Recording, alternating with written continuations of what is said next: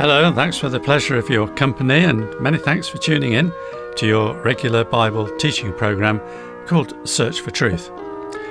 So, you join us now for the first talk in a brand new series on lessons from the book of James. And Brian, our Bible teacher, will be reading quite a few verses from the book of James, so have your Bible to hand so you can follow the reading if you want to. It's a 6-week series, and there'll be the usual free transcript booklet of all the talks, and I'll be telling you how to get one at the end of this programme. So then you could follow the programmes as we go along. So now let's get ready and listen to Brian. Thanks, John. It's a right strawy epistle. That was what Martin Luther said of the letter by James, located near to the end of our Bibles. It seems he felt disappointed that it didn't contain any exalted description of Christ, nor did it contain anything of the work of the Spirit, and didn't even work hard to defend the faith. We usually take it to have been written by James, the Lord's half-brother. He came late to faith. His conversion wasn't until after the Lord's resurrection. Despite that, and to some extent influenced perhaps by his family association to Christ, James appears to have been highly respected by the community of faith at Jerusalem. Famously, he chaired the Jerusalem Council that's recorded in Acts chapter 15. It's true, James doesn't deal with the glories of Christ and his church, or with the great Christian blessings, nor does he transport us to the world to come. James seems to be at home in more mundane matters. He doesn't write in great soaring passages, nor are there many strongly motivating exhortations. But the value of his contribution, under God, is in forcing us to face up squarely to practical realities and their ethical implications.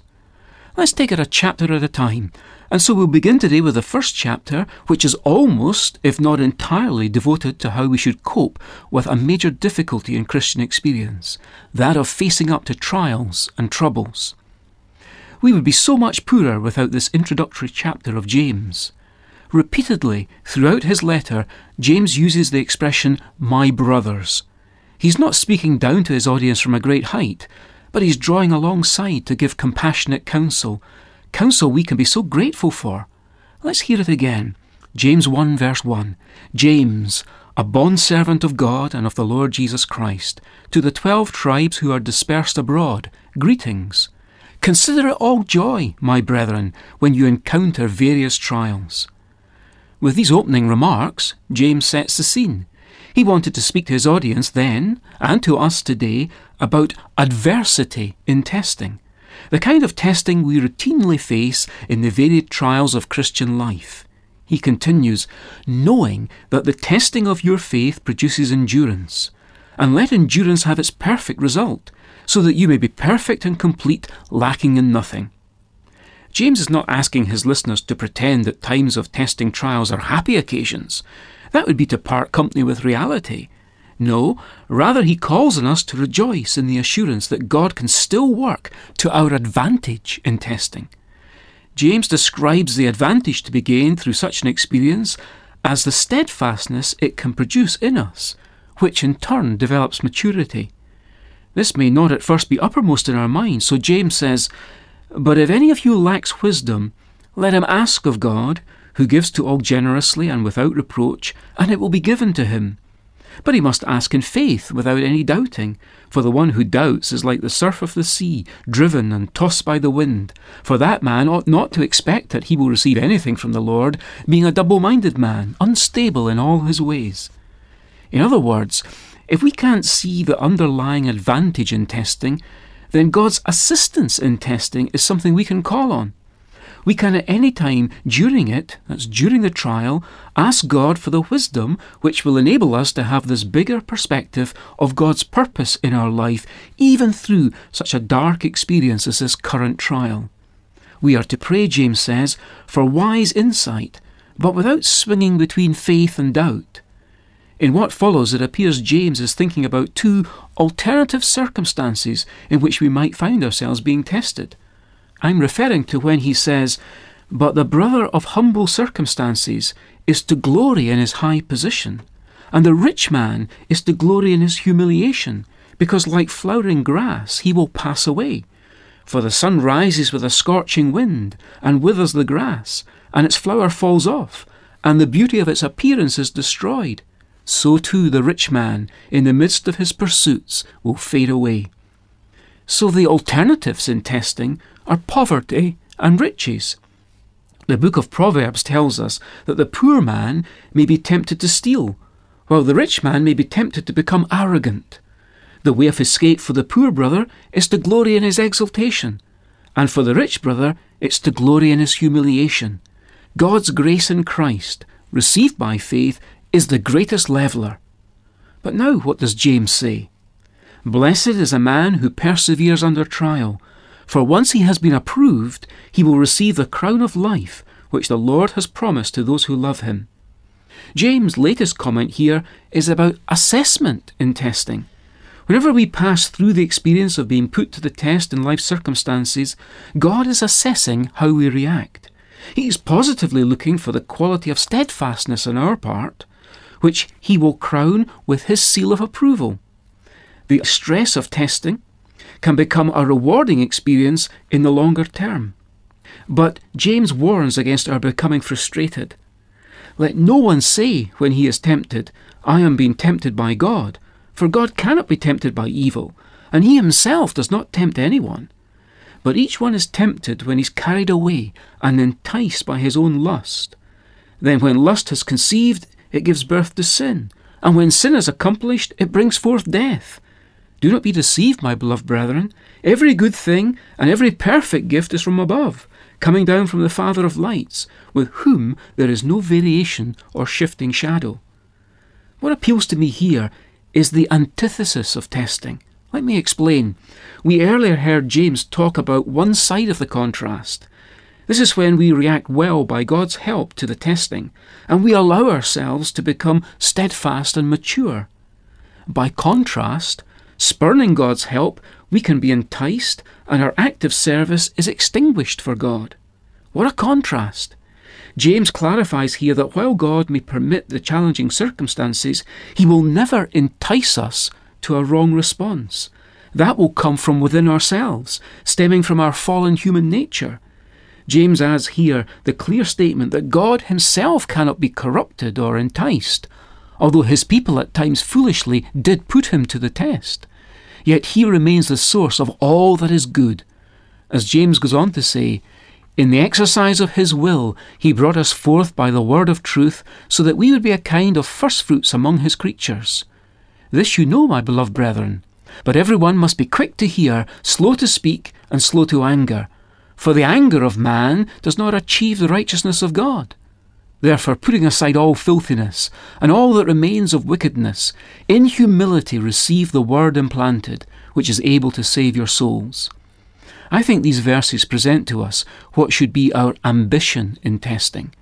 God designs them to demonstrate our quality, and so to put his grace on display. God wishes to bring out the best in us. In all of this section, there's been but one word for testing. Different Bible translations will translate it variously as temptation or trial. Generally, temptation suggests negativity, while trial can be more positively linked with a process of refinement or a show of genuineness. Wasn't it concerning Joseph that we read of how the word of God tried him? Job was another who said that after God had tried him, he would emerge as gold. Satan, however, is described in the Bible as the tempter, because he has no other agenda other than to use life's challenges to bring us down and to bring out the worst in us. God looks for the best, Satan looks for the worst. As we receive the word, some relevant verse of God's word, and receive it with the right attitude, then we'll be able to experience deliverance in the test. But prove yourselves doers of the word, James goes on to say, and not merely hearers who delude themselves. For if anyone is a hearer of the word and not a doer, he is like a man who looks at his natural face in a mirror. For once he has looked at himself and gone away, he has immediately forgotten what kind of person he was.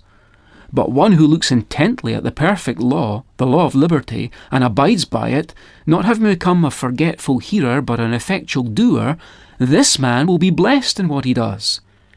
If anyone thinks himself to be religious, and yet does not bridle his tongue but deceives his own heart, this man's religion is worthless.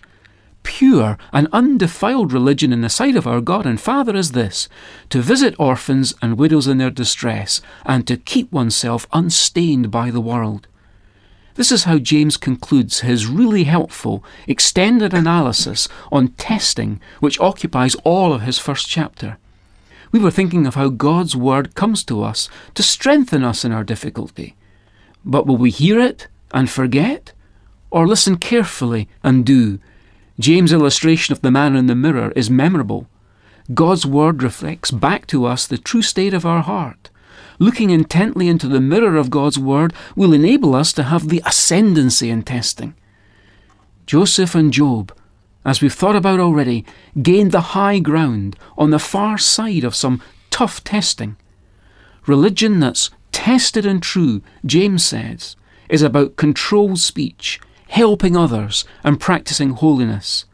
Life's most testing experiences will not have the power to topple us when, having asked in prayer for God's wisdom, we then look to our Bibles to find focus and strength. Take time to be holy, speak oft with thy Lord, avoiding him always, and feed on his word. Make friends of God's children, help those who are weak, forgetting in nothing his blessing to seek. Take time to be holy, let him be thy guide, and run not before him, whatever betide. In joy or in sorrow, still follow thy Lord, and look into Jesus, still trust in his word. Thanks, Brian, for giving us valuable teaching from James. We look forward to hearing more in the weeks to come. Now, if anyone has any comments or questions about what we've heard, Brian would be pleased to help. Just write in by post or even email. I said earlier on that if you'd like to send for the booklet, it's a transcript of this whole series of talks, and then it's available free of charge, and you can have more than one copy, especially if you're going to use them for group study or to pass on to a friend. But just make sure to let us have your postal address, of course, and ask for the title Lessons from James. There are also back issues of other titles which you might like to download via the internet or order through Amazon. And I'll tell you how to do this in a moment, but first, here's our postal and then our email address. Search for Truth, Church of God, Downing Drive, Leicester, LE5, 6LN, UK. And now, here's our email address, sft@churchesofgod.info. Now, as I've said, you can also download MP3 versions of some past programmes. On your computer, you go to www.searchfortruth.org.uk. This is our church website where you can also access other helpful material. And some more past titles of Search for Truth booklets are also available at amazon.co.uk/Kindle ebooks. Just type Search for Truth series into the search box and you'll find a growing list of transcript books from previous programmes is available. So it's been a great privilege to have your company today, and I hope you enjoyed the programme. Next week, God willing, Brian brings us another study from the letter of James, chapter 2 this time, so don't forget to tune in again, same time, same place. We look forward to seeing you, but until then, it's very best wishes from Bible teacher Brian, studio technician David, our singers and me, John. So goodbye, and may God, as always, richly bless you.